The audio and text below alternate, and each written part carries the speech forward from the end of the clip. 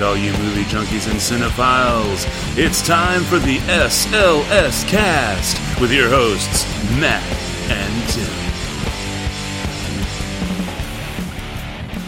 And welcome, one and all, to episode 238 of the SLS Cast. Yes, ladies and gentlemen, this is the Chapter 14 episode of the SLS Cast. Now, you might ask yourself, what the hell does Chapter 14 have to do with anything 238? And I'll tell you, because turns out that page 238 is Chapter 14 called Norbert the Norwegian Ridgeback, from the very first Harry Potter and the Sorcerer's Stone.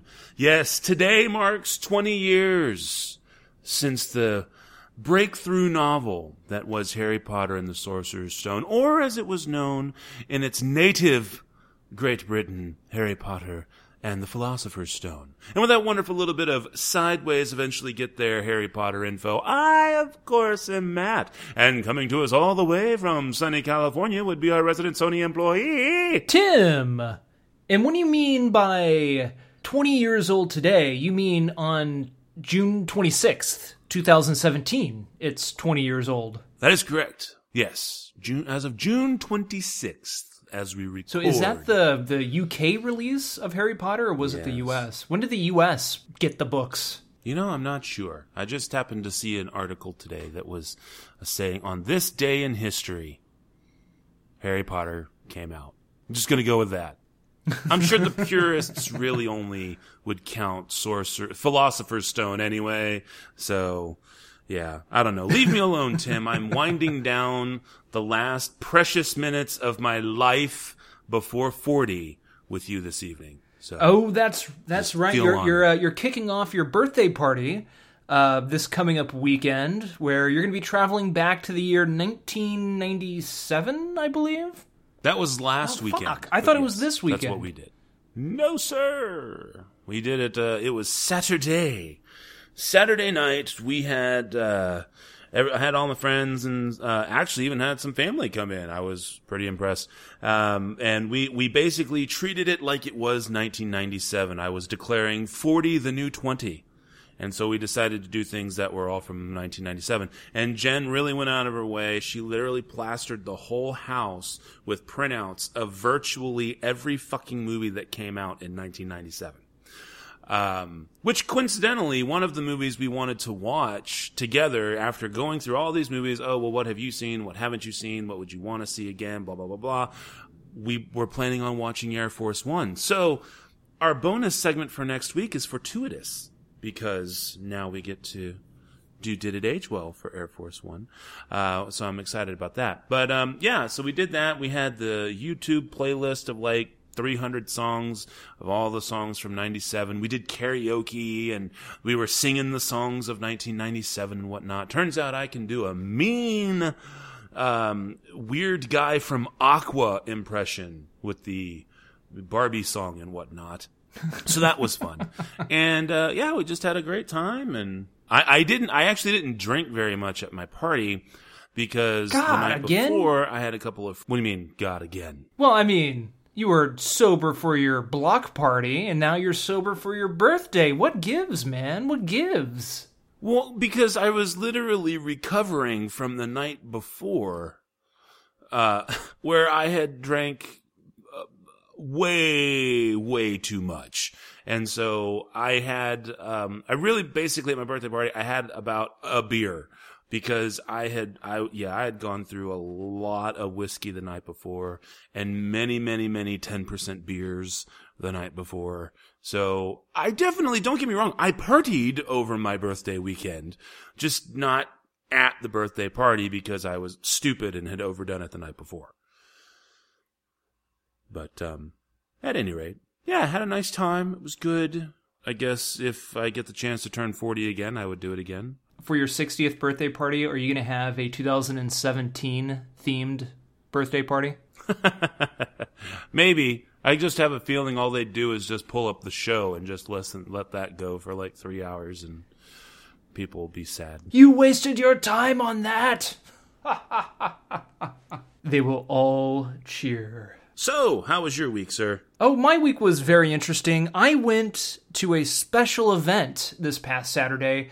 Well, I mean, I guess the most exciting thing that happened this past weekend, or this past week, was going to see Roger Waters, the Roger Waters from Pink Floyd, twice at the Staples Center. But, I mean, I can't really tell fun stories about that one.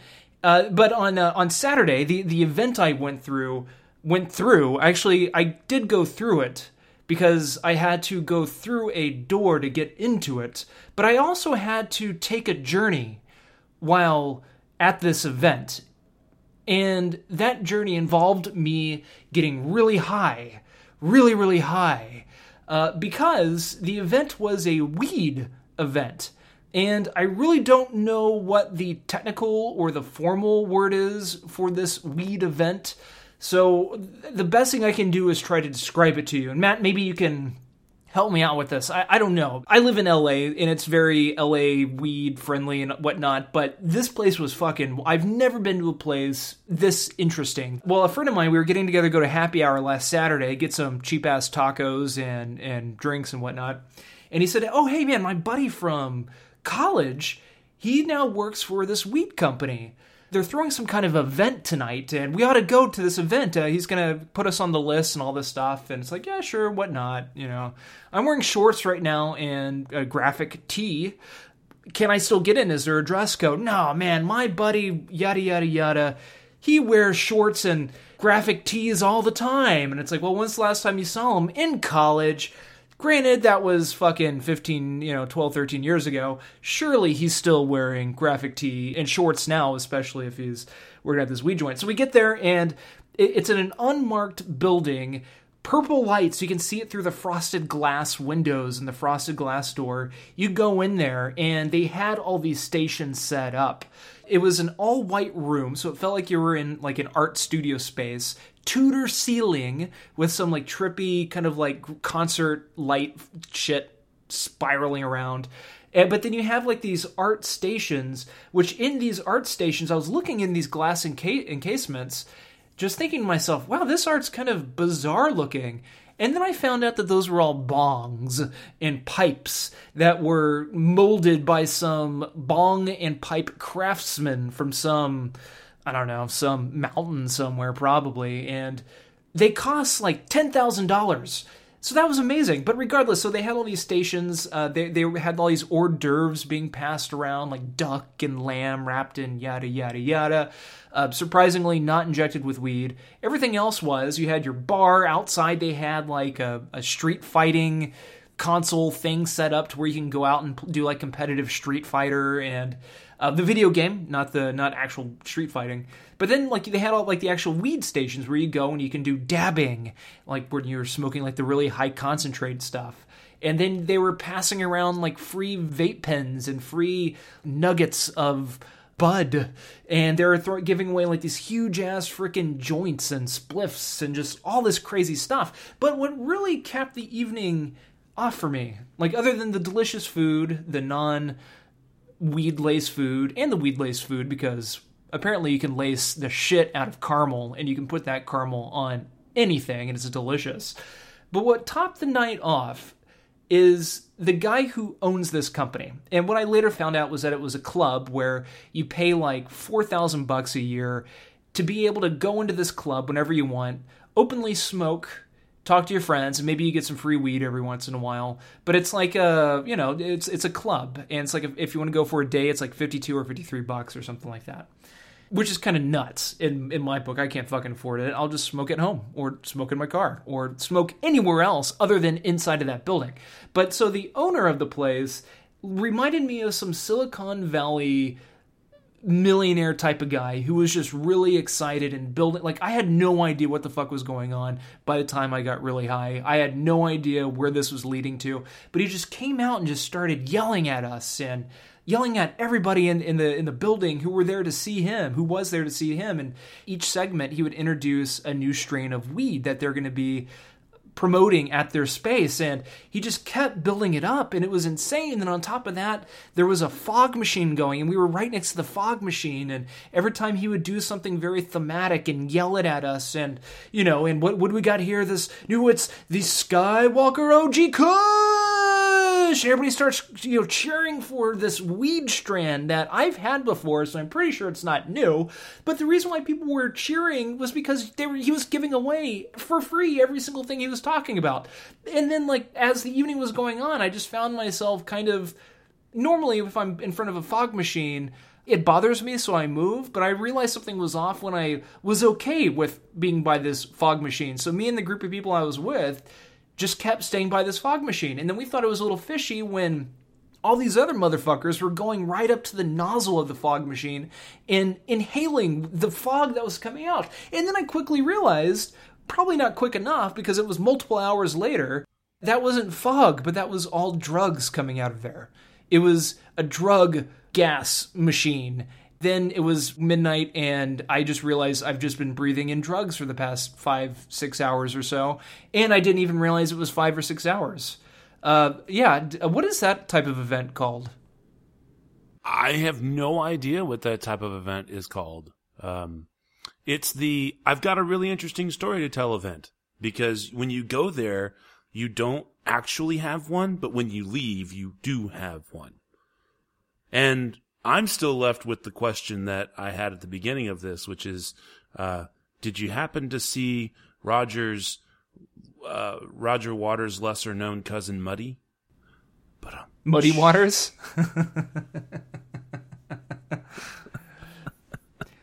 I wonder if he's ever heard that before. Thanks for getting that. I figured you into music, you would understand that joke. So that's all right. Anyway, yeah. Well, that was definitely interesting. I know I was like, I kind of felt like a little bit, and not in the condescending way, because I know it's meant to come across this way in the movie, but not in this particular instance for me. I kind of felt like Wesley when he's having the battle of wits, and he's like, truly you have a dizzying intellect.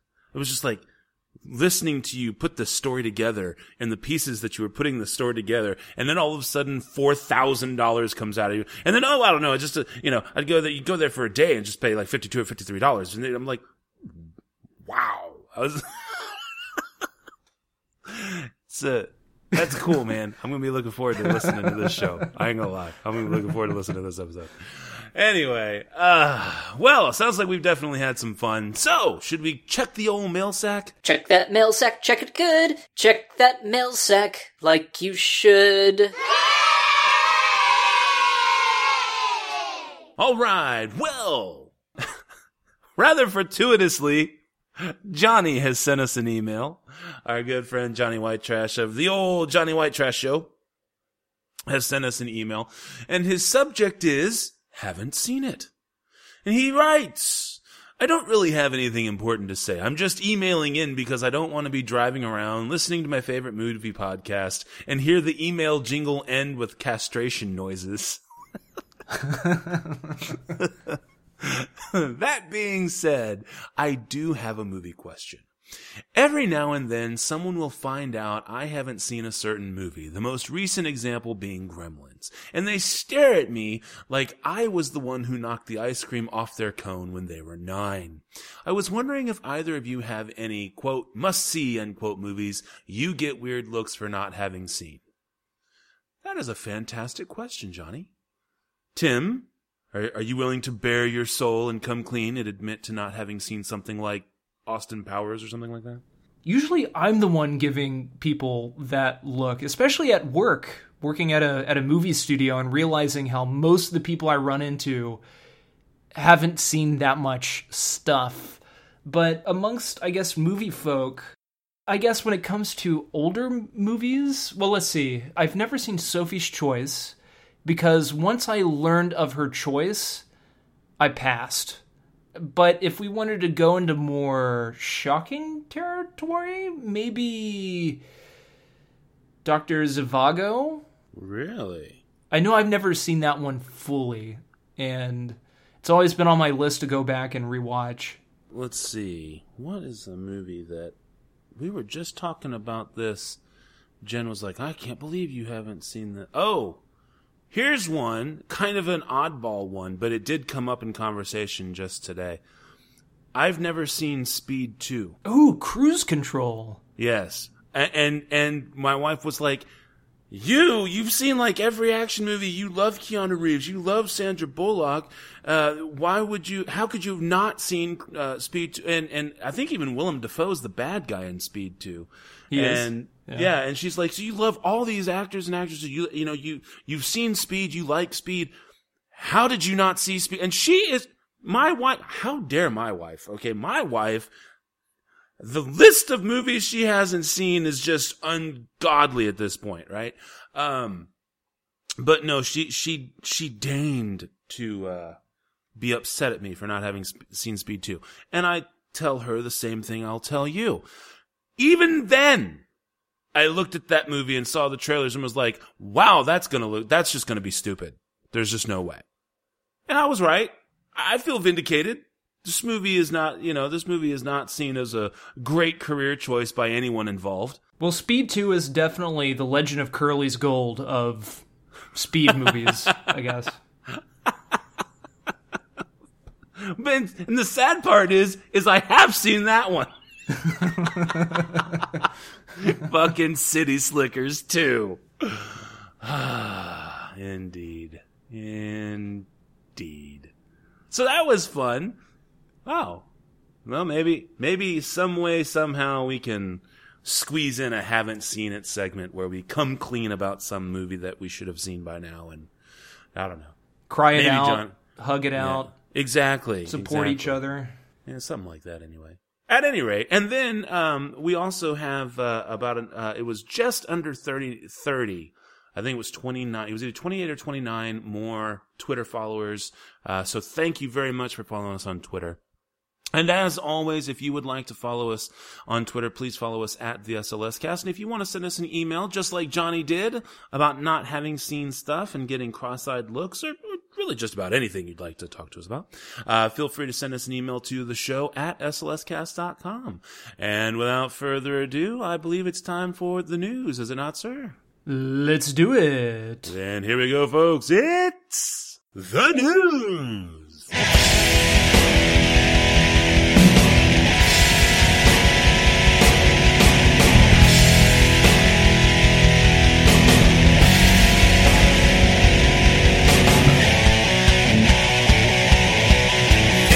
First up, from me, from Variety.com by way of Brent Lang.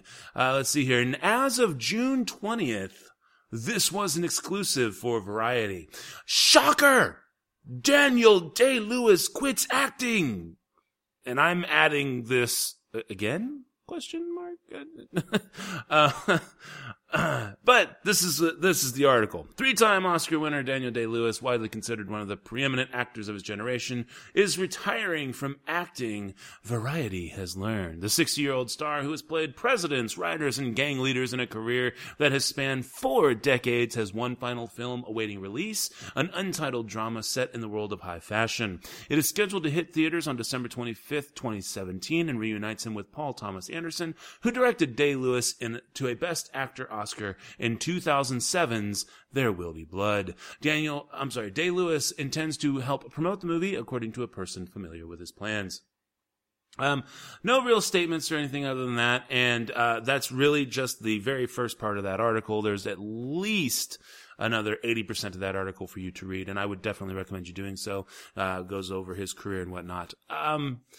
Thoughts, Tim? This is pretty interesting news. I had heard rumors that he had retired once before, and I'm not trying to say that he's pulling a Miyazaki by any stretch of the imagination, but do you think he's done? Well, Day-Lewis is the wild card. You know, he's one of the wild card actors. Like, if he is going to say that he's going to retire, I think he might actually retire. And for God's sakes, he's a cobbler. he makes his own shoes, and he lives in Ireland, and he has a lovely little family, and he enjoys the little things in life, and he never wanted to be a big-time successful crazy movie star. That's why we never see him in Hollywood, or we never see him do so many interviews or take really crappy roles. He's very pick and choosy, so good for him. I mean, he's what, maybe he's like in his 60s now? He is exactly 60. 60? Yeah, he has kids. He's got a wife. He's got shoes that need to be mended. Why not? There you go. Right on, man. Take it away. What do you got for us? All right, first up for me via filmschoolrejects.com, forcing the franchise for foreign fans, a Transformers box office story. This here is written by Christopher Campbell, and it says this. It's nothing new that Hollywood produces a lot of its blockbusters primarily for the foreign markets. 3 years ago, Transformers Age of Extinction was clearly made with Chinese audiences in mind, more so than any others in the world. So now it should be no surprise that Americans have all but given up on the franchise.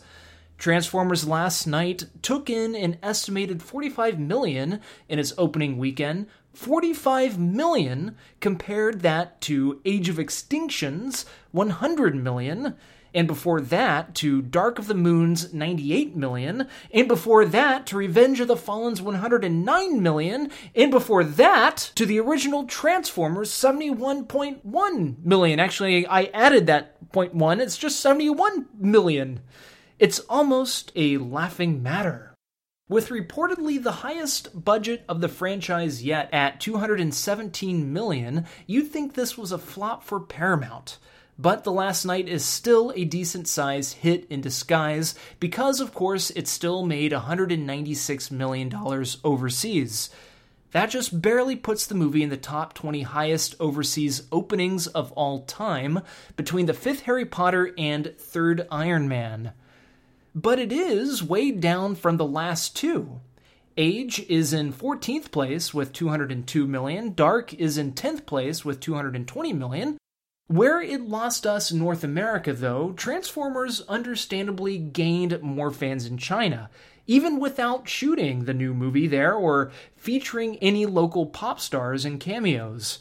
The Last Night did a franchise best in the country with $123 million. Age only debuted there at $92 million. Compared to Age, opening grosses were down in all other foreign markets where it debuted this past week. But it would seem there's not just Transformers fatigue in America, but all over the globe except for China. The question is, are there still enough fans worldwide? At least in China, if it comes down to that, to justify not just the continuation of the Transformers series, but a new cinematic universe full of prequels and spin-offs and more. Although only one such prequel spin-off is definitely in the works right now, the 1980s set Bumblebee, due in theaters in 1 year, Paramount has intended to do more. Many writers have been developing possible ideas for other ways to branch out, maybe even cross over with other properties. Michael Bay has revealed that there are at least a dozen or so ideas he'd like made, and The Last Night itself teases a greater scope for the franchise.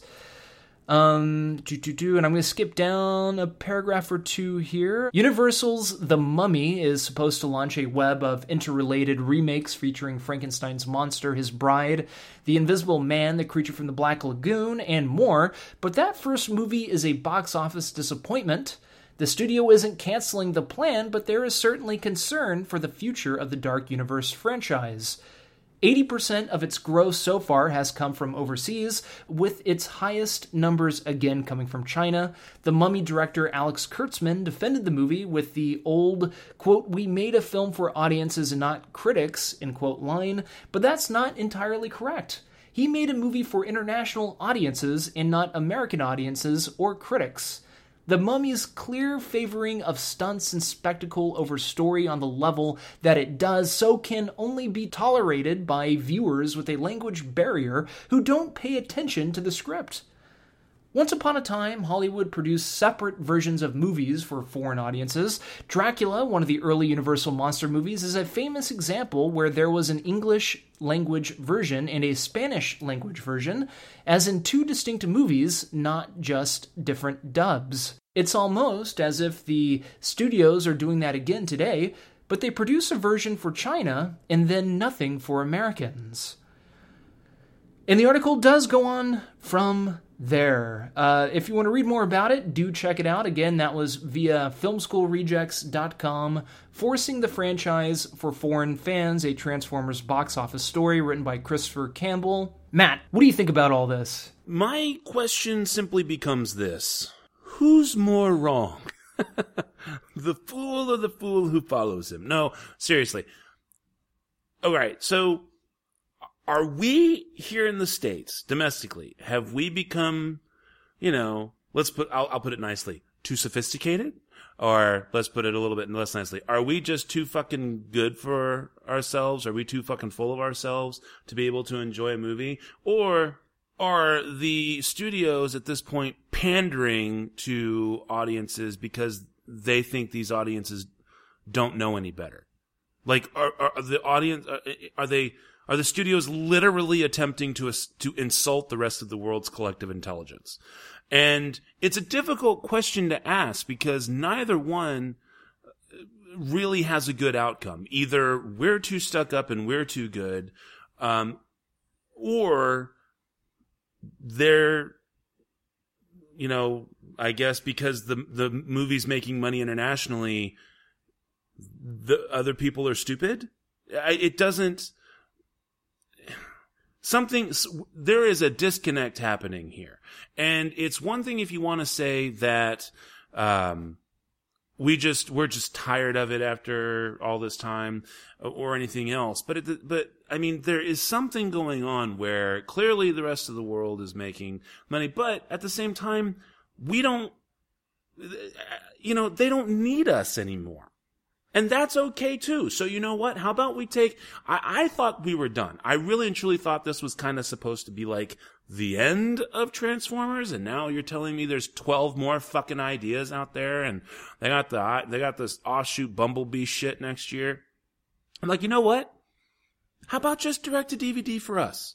I don't think anybody here is going to care. Just give it to the countries, the international markets that want it. Make it for them. Take your $200 and $300 and $400 million and just be done. Because at least this way, you won't be a laughing stock on your own home turf. And you can say, "Oh, I'm going to cry all the way to the bank." The problem is that when you make enough turds here, then you don't get to try your new stuff here that you need to make succeed, because everybody's just going to turn around and go, well, they've just been producing Transformers bullshit, right? They've just been producing Tom Cruise level idiocy. And nothing gets taken seriously, which means when you need something to take off in the zeitgeist of the U.S., because for whatever reason, that seems to be a very large cultural factor in what happens in movies to a certain degree. Right, wrong, indifferent, just, this seems to be the case. You're not going to have any credibility anymore because you've just been giving us shit. So, I don't know. I don't know the answer to that question. I would say probably the best thing to do is if they do decide to do these offshoots, they just need to do them. They need to not release them here in the United States. Until we can figure out what the disconnect is. Because I don't like assuming that the rest of the world, is somehow beneath anybody else. And I don't like to think that we're so full of ourselves that we can't appreciate fun. Because neither of those options seem to be very favorable. And that's what I have to say about that, sir. I get it, but I kind of think that the U.S. audience, the moviegoers in the U.S. collectively, I think we're all just kind of getting tired of these movies. And we've kind of reached a point, especially with Transformers and Michael Bay, where we're all making fun of Michael Bay now. And we're all making fun of Transformers now. And mainly Michael Bay. So I think now that we're all collectively making fun of Michael Bay, I think a lot of people... It's even more important for him not to release anything else in the States? I guess so. But I think that may have something to do with the reason why people just really don't care as much anymore. I'm not saying that maybe people like us, we open their eyes a little bit more. But I think after 3 movies or 4, this is the 5th movie. After 4 or 5 movies, I think any person that was going to let anything slide for a long period of time, after the 3rd or 4th one, might start asking questions. And then once they start looking at the runtime of the movie, and then maybe they're paying more attention to the Rotten Tomatoes score than they maybe did years before, that's going to probably keep them from wanting to go and spend their money and potentially waste money. I mean, I'm not saying that I think that we're better, but I definitely think there is a different mindset with the casual moviegoer and these Michael Bay Transformers movies. It's not just Transformers, but it's other movies as well. I mean, the article mentioned The Mummy. Granted, I've heard many more people say they enjoyed The Mummy more so than the new Transformers movie. I'll be the first one to tell you. I know, Matt, you enjoyed The Mummy more than I did. But not 3.75. Exactly, not 3.75. You sandbagged me.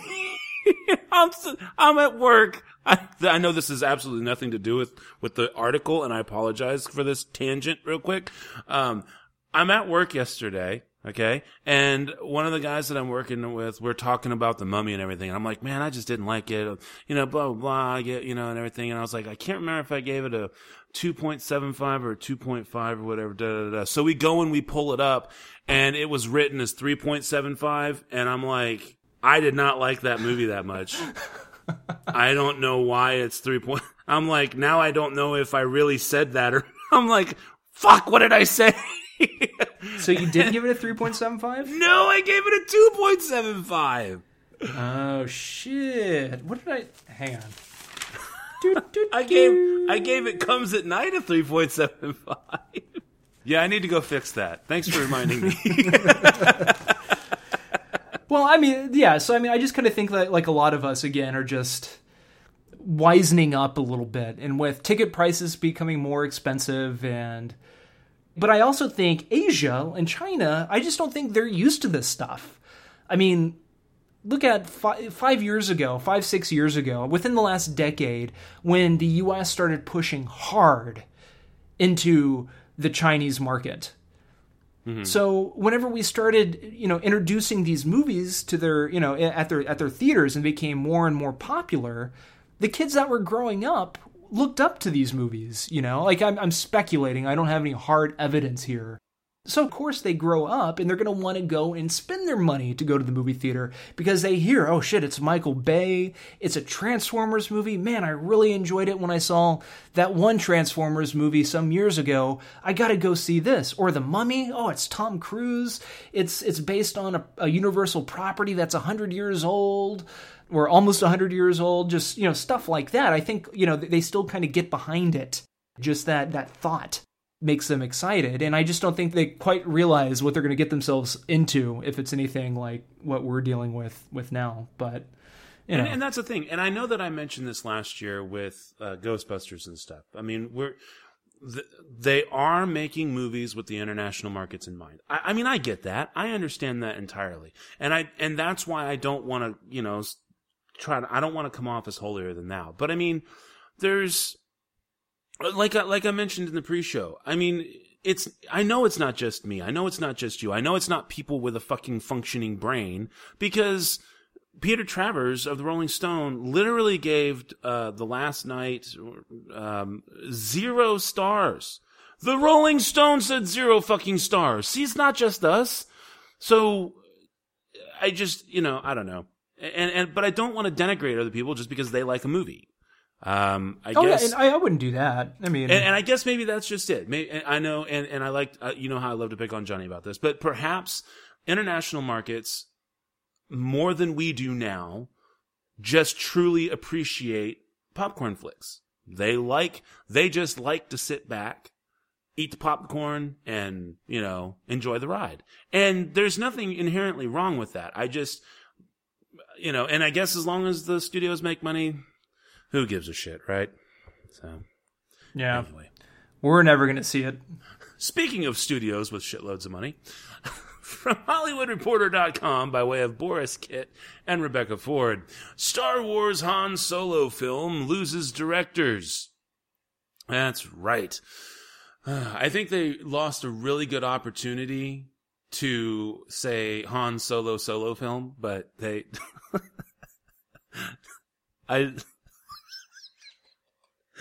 I would have appreciated that.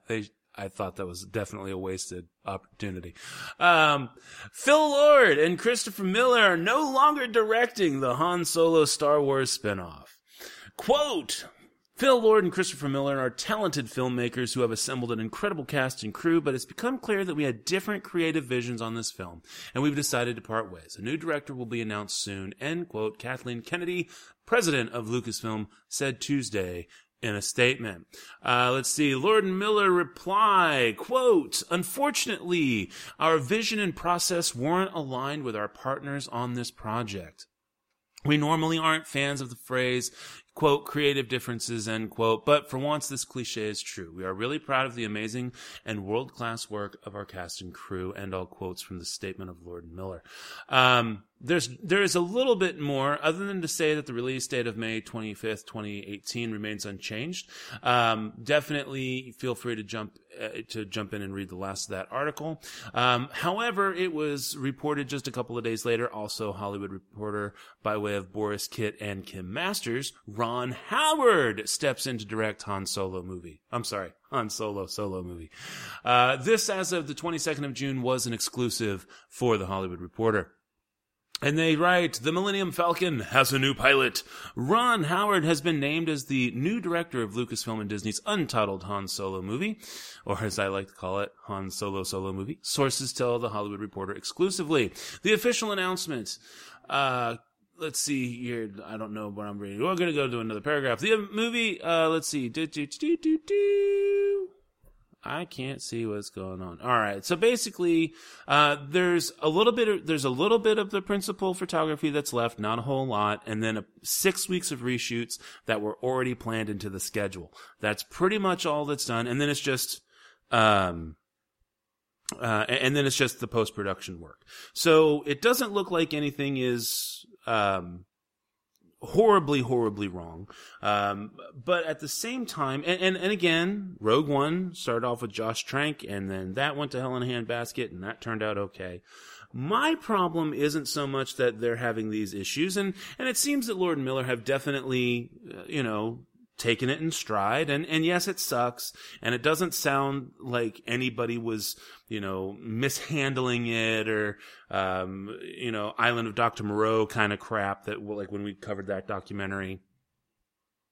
But at the same time, stuff like this does shake the confidence of the potential moviegoer. It's, worrisome for the studio. My real question is, I don't know that Howard's the right choice. Not because he's not capable of doing good work, but because really and truly and honestly, his last few outings have not been hits. It's not that they've been poor movies, like, oh my God, just terrible movies, but they haven't been the amazing Ron Howard material that we've come to know and love over the years. And when you think about some of the really cool stuff that he's done, like the fun stuff like Ed TV or some of his more serious stuff, oh God damn it, what was the movie with the... Apollo 13? Well, Apollo 13, but also the movie with about the firemen. Oh, Backdraft?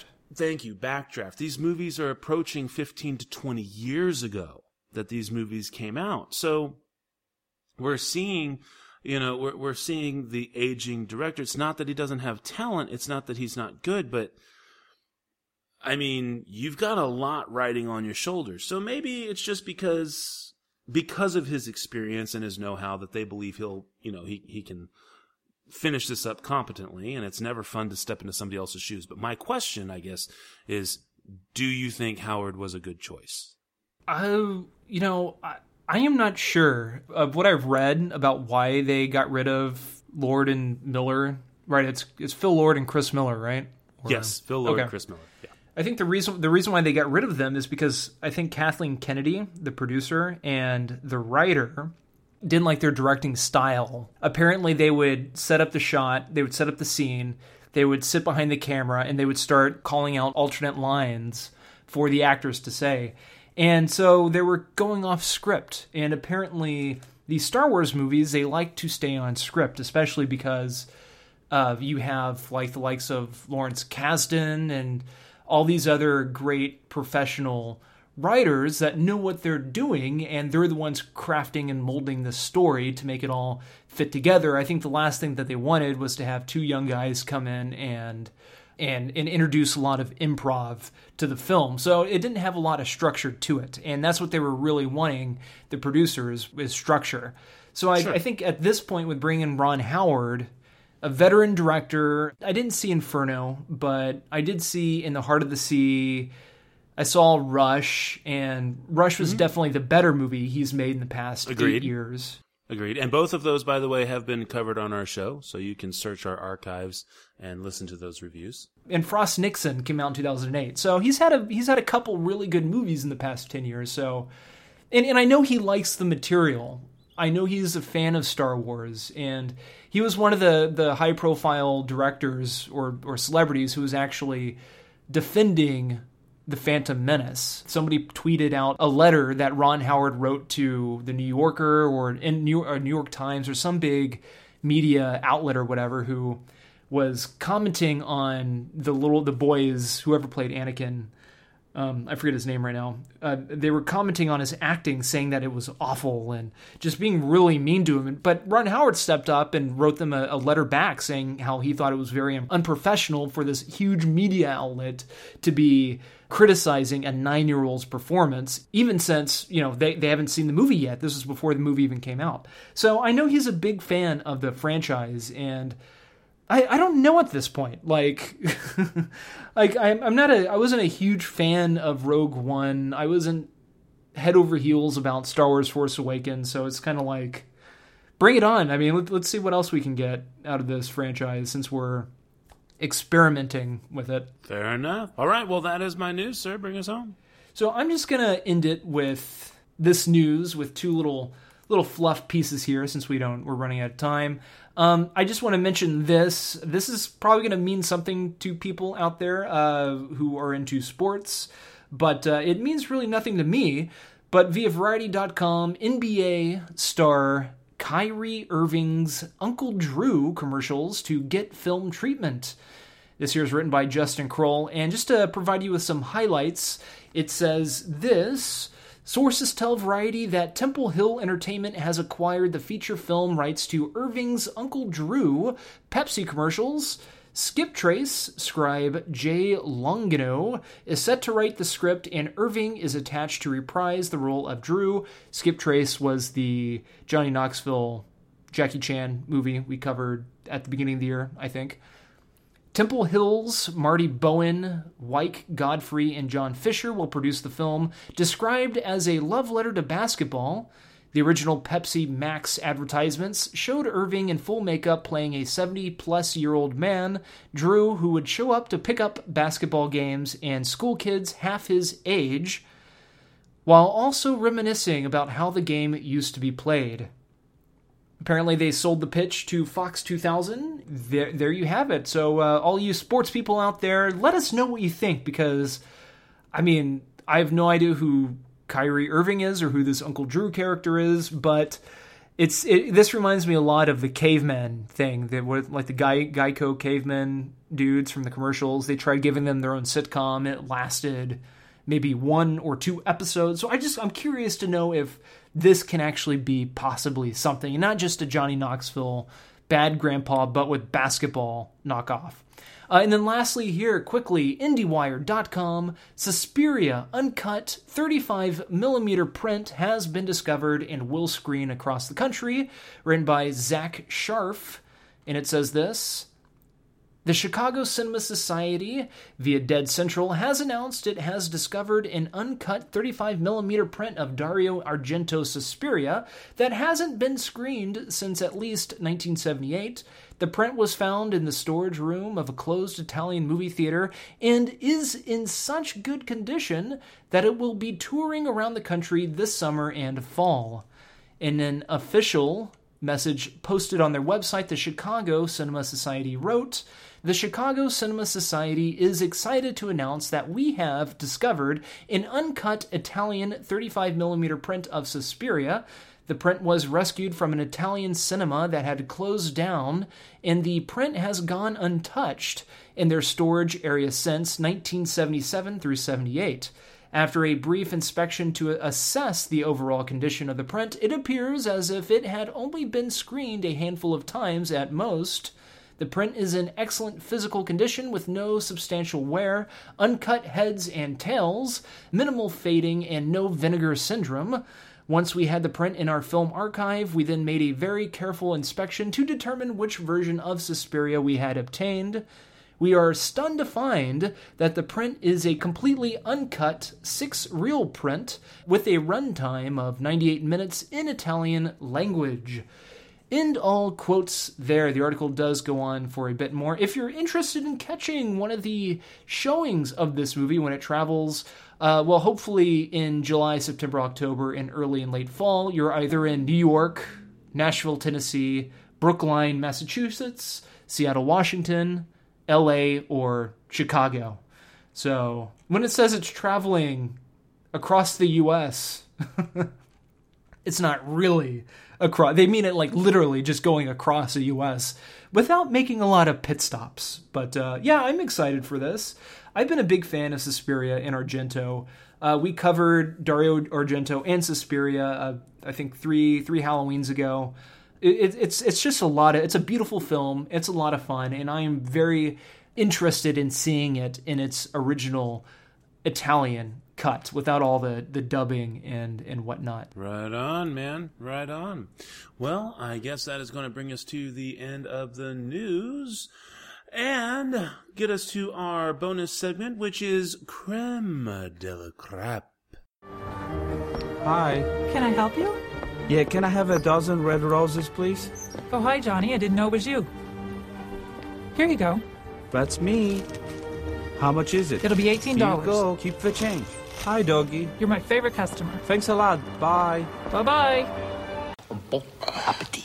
And on this episode of Creme de la Crêpe, we're going to be covering Savage Beach, which is actually the 4th movie in the Andy Sedaris collection.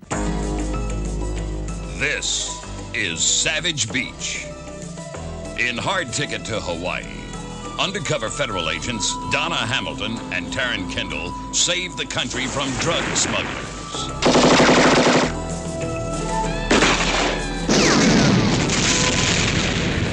In Picasso Trigger, they save the world from the brutal hand of an international assassin.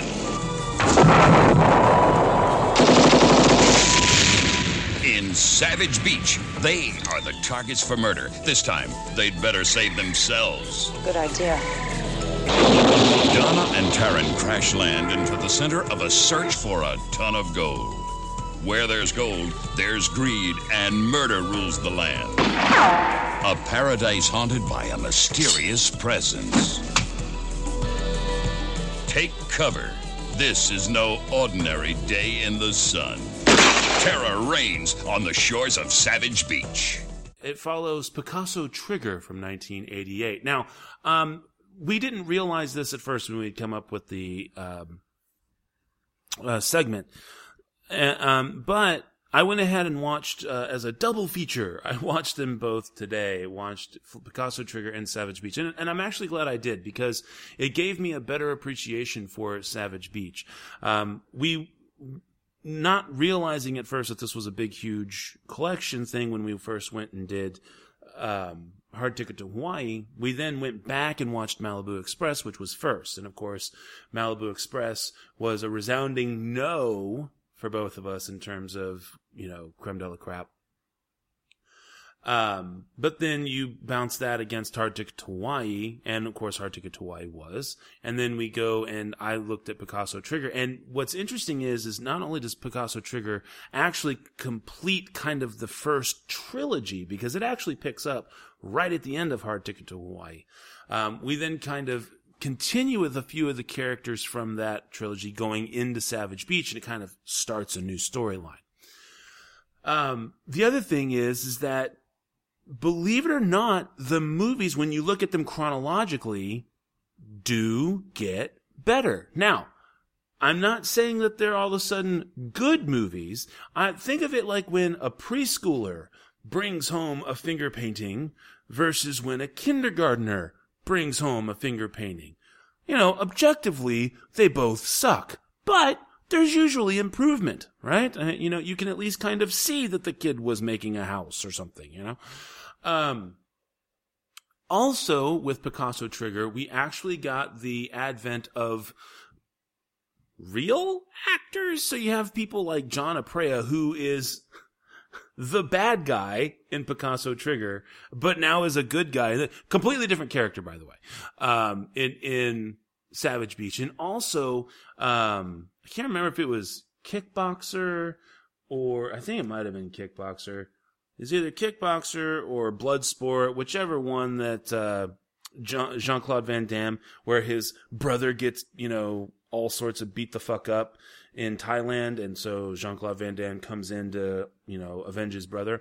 That guy is in Picasso Trigger. And then we come to Savage Beach, and Savage Beach again has John Aprea, who is also John Stamos' dad in Full House. So, I mean, you know, it's all interconnected, right?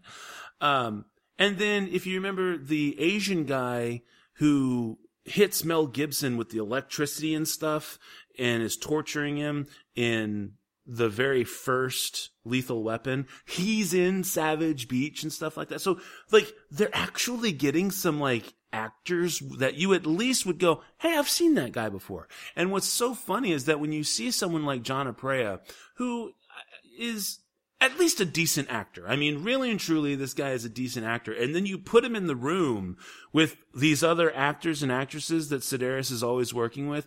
And I mean, it's like, it would be like watching me try to go up and act in the same scene as fucking Daniel Day-Lewis. I mean, it would be a joke, right? So you can clearly see that even an okay actor, you can see what real acting looks like. Oh, all right. So, with all that out of the way, let's talk about Savage Beach. Savage Beach, as the notice, is the whole organization here of people who work in Hawaii and Molokai and everything. They are basically sending the two main girls from Molokai, Donna and Taryn, off to help this hospital get some medical supplies. And while that's all going on, they are also there's also a treasure hunting expedition for gold that was supposedly stolen from the Philippines by the Japanese during World War II. And now you've got the army trying to recover it, the Philippine government trying to recover it. You've got gangster-style actions and other terrorist groups going after it. And who's going to get it? And where does the group, where did Donna and Taryn fit into all this? So that's kind of the plot of the movie. We also, this probably has one of the single best lines that even better than the whole eat another man lunch thing or something from Hard Ticket to Hawaii. This movie has, is that a snorkel in your pocket or are you just happy to see me? It's a fucking snorkel in the dude's pocket. Oh, and the nonsensical nature of this film is just so ridiculous. There's just so many levels of bad to this movie, and yet there's improvement. Like the music is getting somewhat better, the score is getting somewhat better. As compared to Malibu Express, it's like a bajillion times better. They seem to always have a reason for everything that they're doing. Like they're trying to set the stage. So it's like, hey, let's change clothes. Okay. Why are we changing clothes? It doesn't matter. Just, we need to change clothes. So for some reason, it's a legitimate reason to change clothes, but they have to show the whole scene of them changing clothes. And while, yes, I guess it's an excuse to show boobies, even then you're just kind of like, well, this isn't even fun and sexy, silly boobies. This is just, literally, they're just changing shirts. So, And there's stuff like this in the movie all over the place. Like, hey, let's go get into this car and leave. Okay, so they take it the whole time to just go all the way over to the car, get in the car, and drive away. And it's like, guys, do you not know what the exposition? I mean, that's what the cuts are for. So you break away from the scene when they say, "Yeah, let's go," and then you stop there, and then you cut to when the car pulls into the parking lot. See, we don't need to see them go, "Okay," and then walk over to the car and get into the car and drive away, just so you can then drive back up again. And the best part is when they're like, when the plane, they have to save this this hospital, and they're bringing medical supplies, supposedly in a storm, and it's literally just them spraying hoses in front of the camera. Like, you can see the blue sky. You can see the blue sky in the direction of the water just falling in front of the camera. And so what do? They literally just almost like play and rewind when they need to leave the island again, because they've landed in the weather. Now they have to take off in the weather. And it's basically, they just kind of do the same thing in reverse. Like, they literally just mirror the image so you can see them taking off again. It's stuff like that. This was also the first time that they actually went so far as to use a model. They use a model of the airplane and instead of just constant, pan shots and stuff, pan and scan shots. And it's the modeliest looking model airplane. Oh, God. Isn't it though? Oh my God. So what did you think about the sex scenes? The 2 sex scenes in this movie? Well, I mean, and they're with the guy, at least. Oh, and that guy that they're with, don't want to see do it. I mean, he was like the greasiest looking motherfucker. And the funny thing is, he was the ultimate bad guy in the previous movie. They just literally put some really crappy black hair dye in his hair and then slicked it back and stuff. Oh yeah, it was awesome. So is he not Hispanic? Is he not Mexican?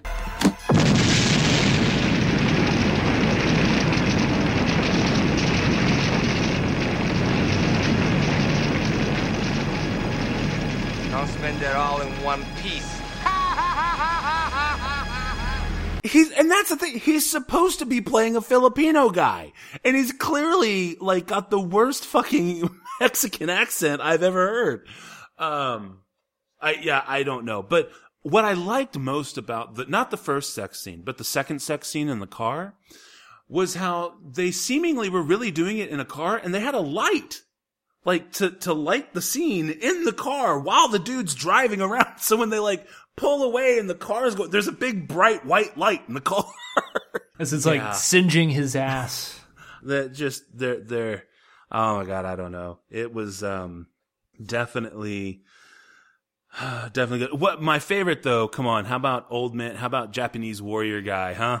Japanese warrior guy. And he puts the mud on his face so that now the old age makeup looks literally like a mud mask that's about ready to come off. Like it's time to take the mud mask off. Yeah, if you're planning on watching any of these movies with your penis out in your hand, firmly grasping it, especially this one is not that type of movie, because there's a lot of stuff that'll kind of gross you out, and that guy's face makeup just really I mean, I wasn't doing that. Kind of took me back. Yeah, I agree. And the thing is that what's so funny about this movie is its nonsensical nature.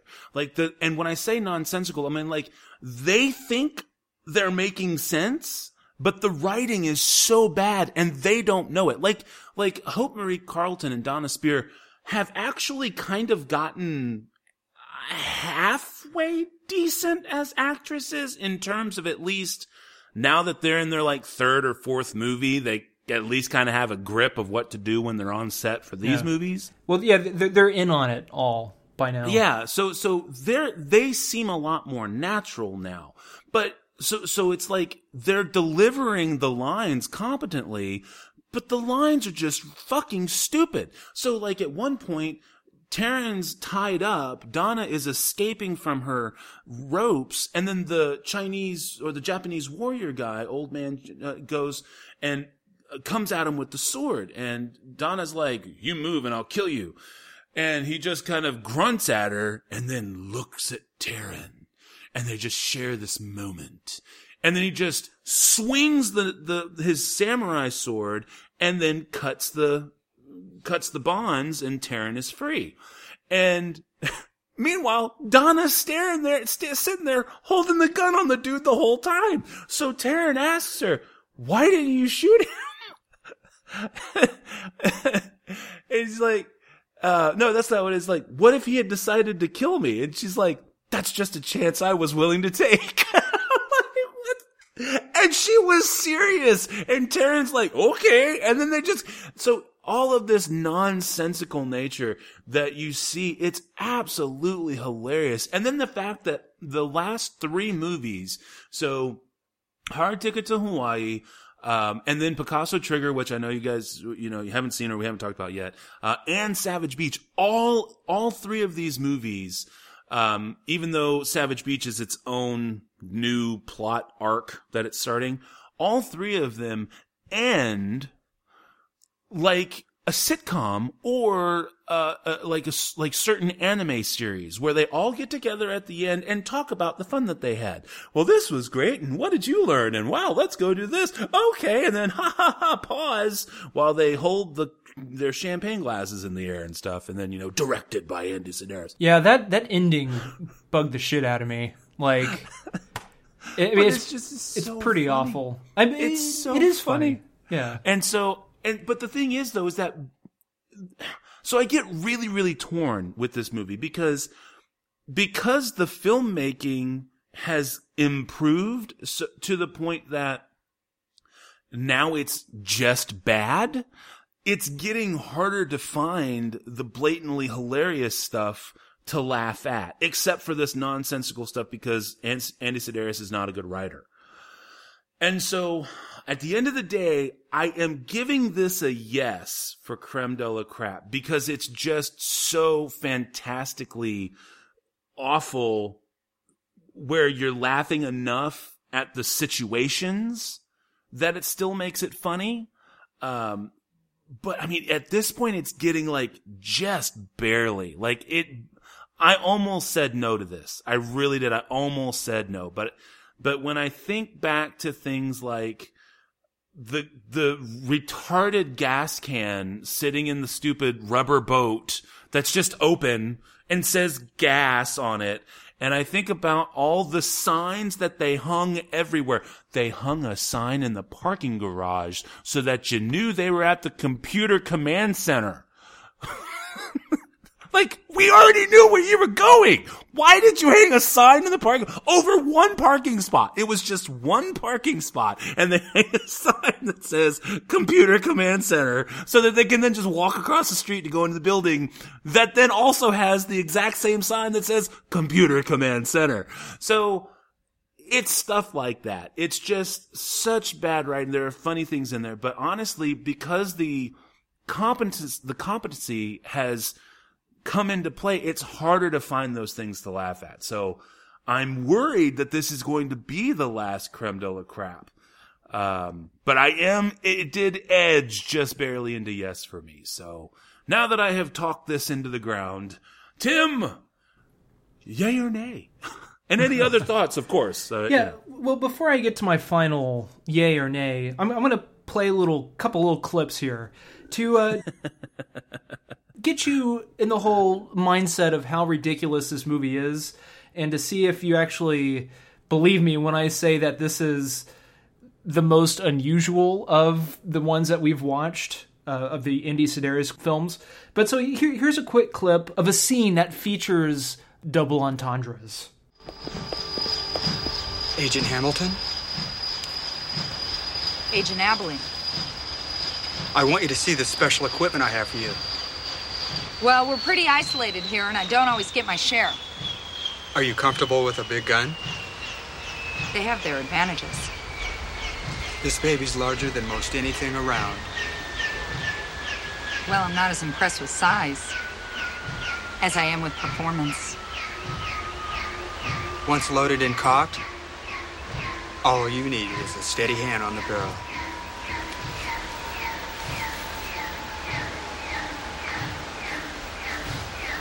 And what about the actual shot? You won't be disappointed. I'll be the judge of that. What about this crossbow? That's for Taryn. This arrow has an explosive charge that ignites 3 seconds after penetration. It's only good for a single shot.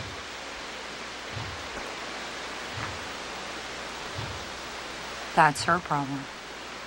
You heard the double entendres, and you heard when Matt was talking about some of the quotes. One quote you did miss, though, was the great quote towards the end of the movie where one of the bad guys says, Eric, let's finish these guys off with our hands. Yeah, I could use a practice.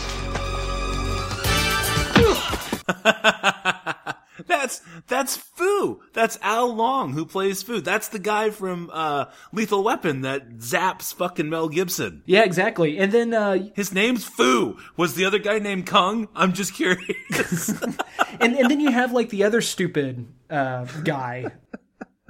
Like he's like the Bosley of this group, Shane Abilene. He was the guy in the double entendres clip I just played. Like it's crazy because he's like a stud dude. He bangs hot blondes, flies a helicopter. He looks like Uncle Jesse when he's wearing his sunglasses, but he is a god-awful douchebag of an actor. At least that's what he comes across as. Like, he knows he looks good. He knows exactly why he's in this movie, and he slept with everybody in this movie. Possibly everybody, as in everybody. He just kind of came across that way. But then again, like, whenever he's flying the helicopter, he couldn't just have taken a couple flying lessons and just had to pilot the helicopter when they showed him landing the helicopter. You're missing the air quotes because it's goddamn obvious that that guy is not piloting the helicopter that... No, that was totally realistic. Everything in this movie is totally realistic. Yes, the gangly-looking... Weasley guy piloting Okay, and I'm sorry, I apologize. Just that did remind me of something. So when the girls are taking off in the private jet at the end of the movie, okay, they've left the other two, the CIA guy, and spoiler alert, the CIA guy and then Captain guy, right? Mm-hmm. Did you notice that it wasn't two girls? It was Donna Spears in the left seat and then a guy wearing a wig in the right seat, who was really? It was actually piloting it. No. Did you do research or did you? No, I just happened to notice it and I rewound it and I'm like, oh my god, that's a dude wearing a wig.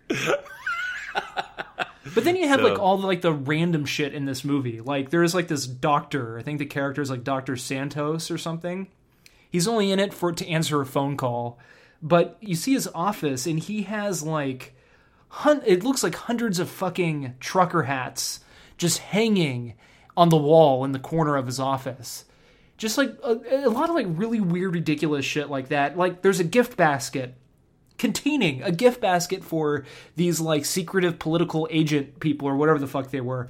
A gift basket consisting entirely of bananas, oranges, and Budweiser cans, perfectly on top of each other, that somebody who just didn't give a fuck, who's not probably, I don't know if they were an actual crew person or what, that just kind of just threw it on top of each other.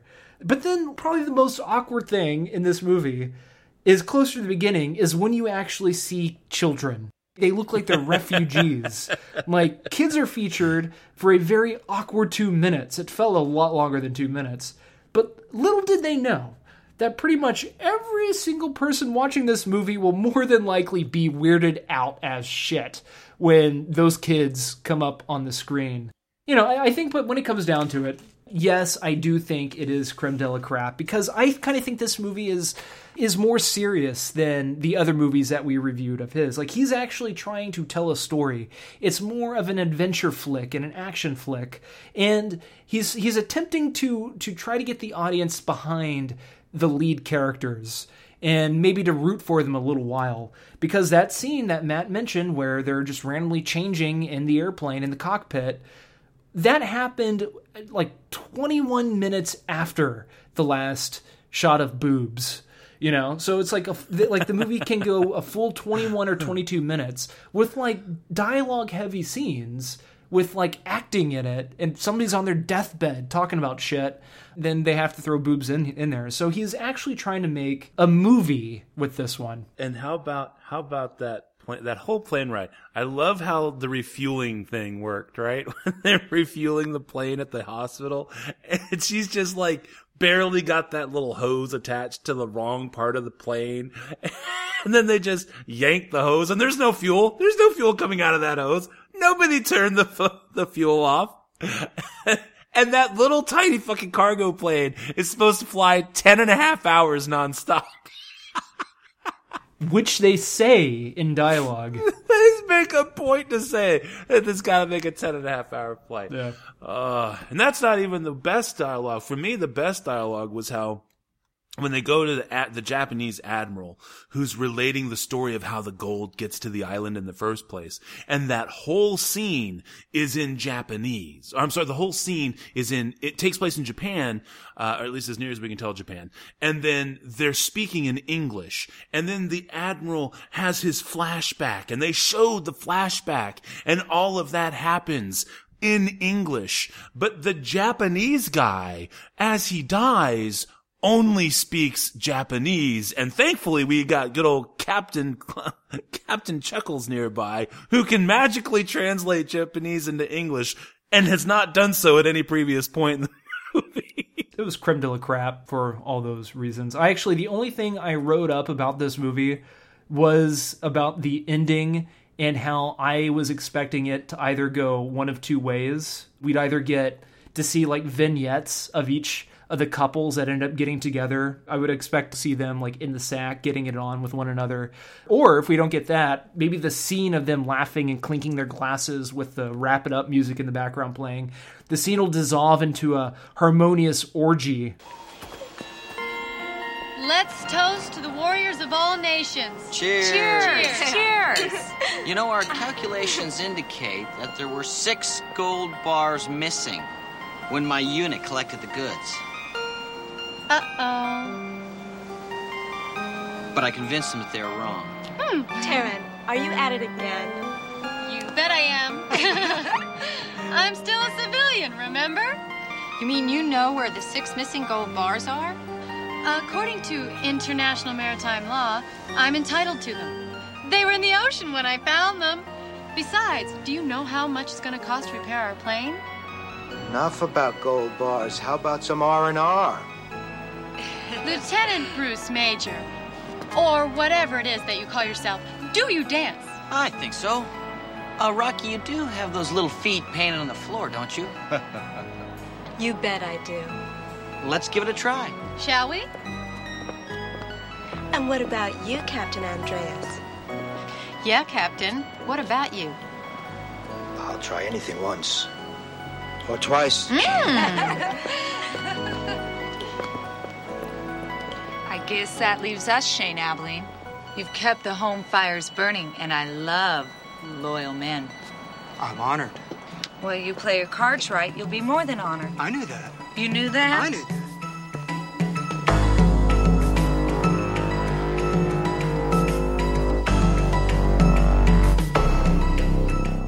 But we didn't get that instead. We got double entendres and no boobs, but, it's creme de la crap. It's not a total boob fest and sex fest. It seemed like he was trying to make more of a movie this time around. So I actually had a lot of fun watching it. Oh, well then it's a yes for you as well? Yes for me as well. Right on, right on. Okay, well then next week we are going to be doing a Did It Age Well? And we're going to be covering 1997's Air Force One. Yes, that one is also now 20 years old. And so, without further ado, I think it's now time for the movies. Is it not? That it is. Then let's go, folks. Here we go. It's the movie we love.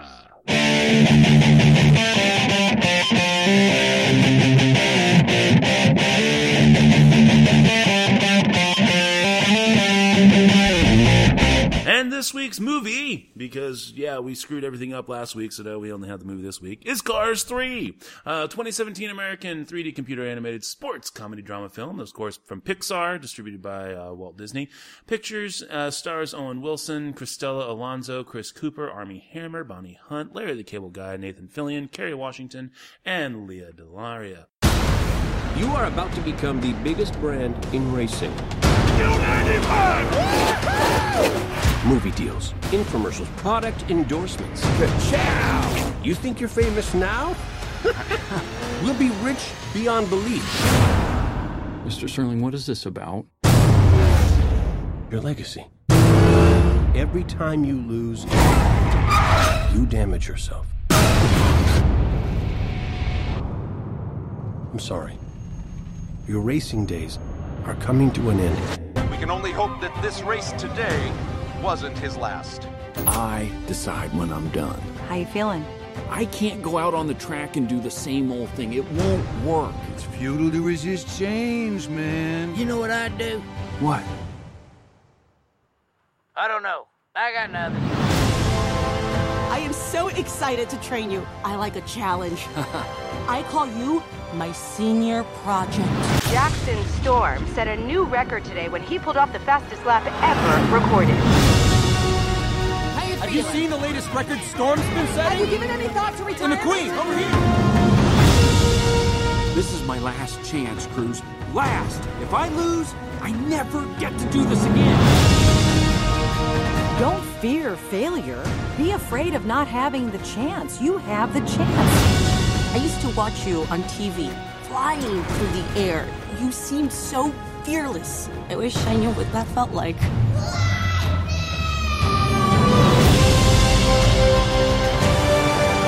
You'll never be as fast as Storm, but you can be smarter than him.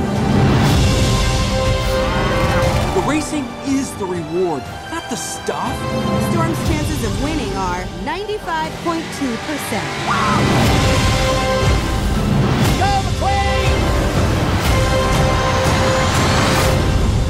So what we're seeing is time has passed, and we have gotten back to the true world of cars, which is Lightning McQueen racing in the Piston Cup.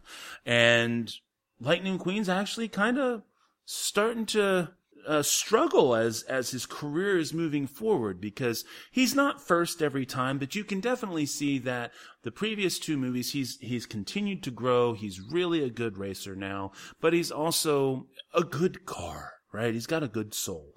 And and yet he finds himself starting to age. And there's a new car called named Jackson Storm, and he's the new generation of racer. And it's starting to displace the old guard. And in a freak incident during a race, Lightning McQueen takes a lot of damage. And now he has to fight his way back. Can he overcome his demons? Can he become the racer that he once was, or will he be relegated to the past? Much like his old friend and mentor, Doc Hudson. But even if you think you're relegated to the past, are you? These are the questions that get asked and answered in Cars 3. And for me, what a fucking return to form. Thank you. I really feel like this is Cars 3. We're really, really sorry about that second movie. I really and truly felt like this just was what the doctor ordered. I was very trepidatious with this movie.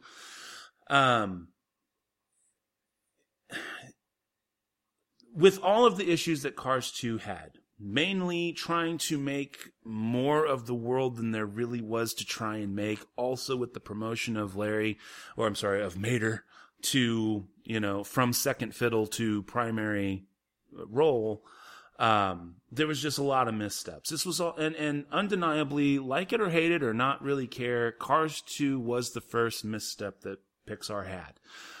Critically, commercially, it was still successful, just was not as successful. It was also their first not so great critically received movie. This movie definitely sought to address all that and did with flying colors. What it did was it still let you have everything that you remembered from Cars, all of the characters that made Cars great, and brought all of that, all of the heart, all the soul into it, but also was able to successfully move the story forward, because you just can't tell the same thing all the time. We've already seen redemption. We've already seen a comeback. We've already seen, the movement of someone who is supposed to be the second fiddle into the primary role. All of these things get revisited in this movie, but yet are done much, much more slickly. The movie everybody knows what they're doing. Everybody seems to really feel comfortable in the roles. The writing was well done. And honestly, the only drawback to this movie is that it doesn't bait and switch you but it does tend to try and make you think it's going one way, even though they've given you the seeds to see that it's not. And so it's simultaneously kind of predictable, but trying not to be predictable. And so it gets a little wonky in the second full half of the movie. It gets a little wonky.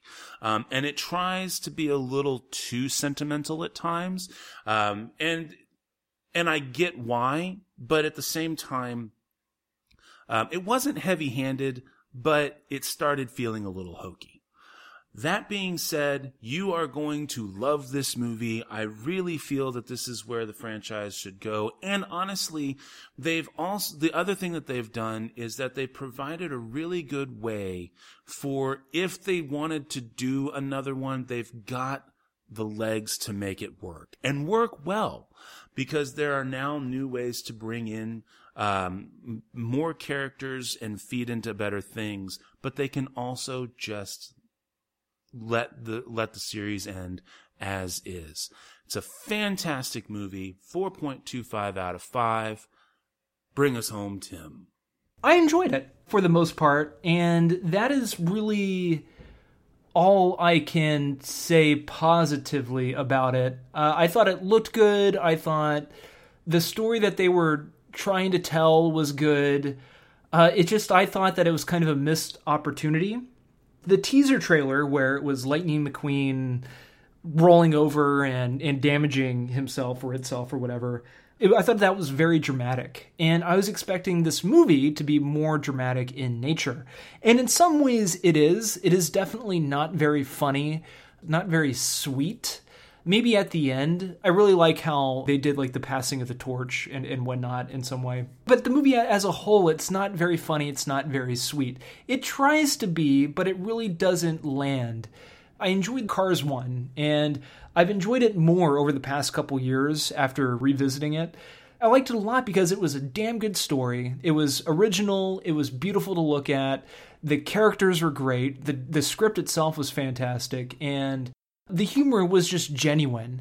That's what we kind of lost a lot in the second one, and the second movie I thought was fun and interesting, what they were trying to do, but after watching it again recently, it was more of a mess, and they kind of jumped the shark. Even though I think if like a few more passes and a few more treatments of the script, maybe it could have been a little bit better.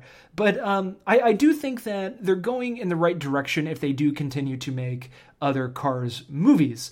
I kind of wish the third one was a little bit smaller.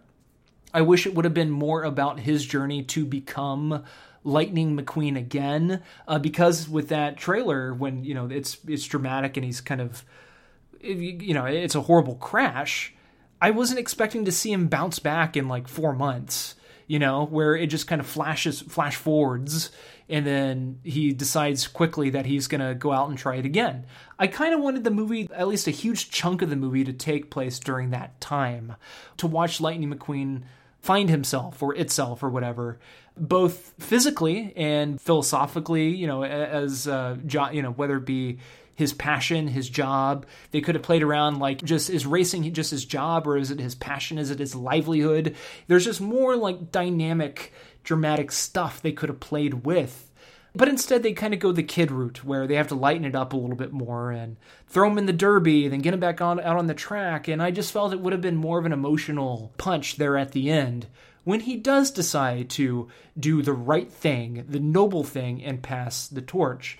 And I really do like that, and I kind of wonder if in another 10 years or so, if we'll get a Cars 4, but it'll be like the Creed movie of Cars, where he's going to be the Rocky Balboa character, and he's going to be training the young car that'll take over his spot. You know, like what Doc Hudson did. He'll be the next Doc Hudson. I don't know. But I do hope they make one more movie, but maybe focus on something like that, because I think it's very interesting. And with this movie, it feels like Disney is wanting to go more into the direction of making more mature-ish type of movies, when the core of the film is still very much a kid's movie. I do like that a lot. But Cars, I give this one a 3 out of 5. I enjoyed it. I'm definitely wanting to rewatch it again. It just might be one of those movies that just gets better after each viewing. But as of right now, a 3 out of 5. Right on, right on. Okay, well then that brings us to the end of the movies. Next week's movies are going to be Beatrice at Dinner and Baby Driver. So, without further ado, I believe that brings us to the spiel, does it not, sir?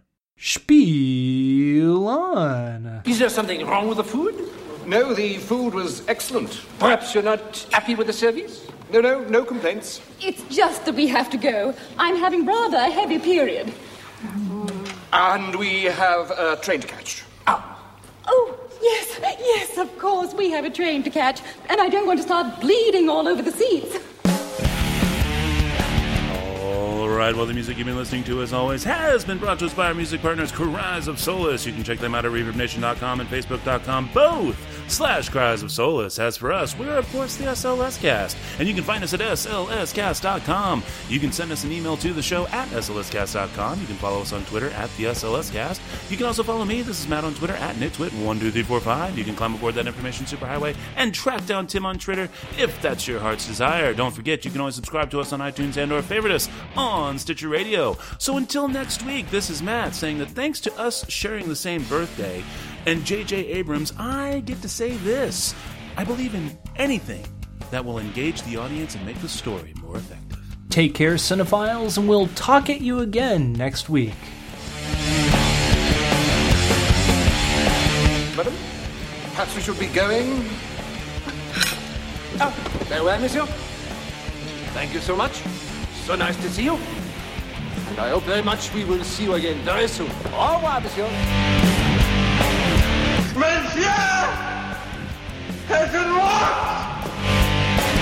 I do wish we could chat longer, but I'm having an old friend for dinner. That'll do, pig. That'll do.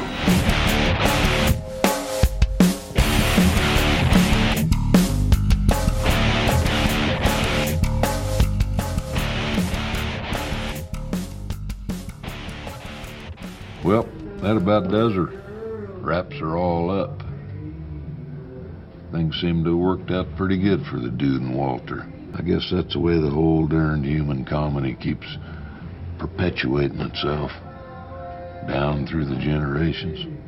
Well, I hope you folks enjoyed yourselves. Catch you later on down the trail. Forget it, Jake. It's Chinatown. Thanks again for listening to the SLS Cast with your hosts, Matt and Tim. You can find us over at slscast.com. You can also follow us on Twitter at the SLS Cast. You can send us an email to the show at slscast.com. And of course, you can always subscribe to us on iTunes and or favorite us on Stitcher Radio. Thanks again for listening.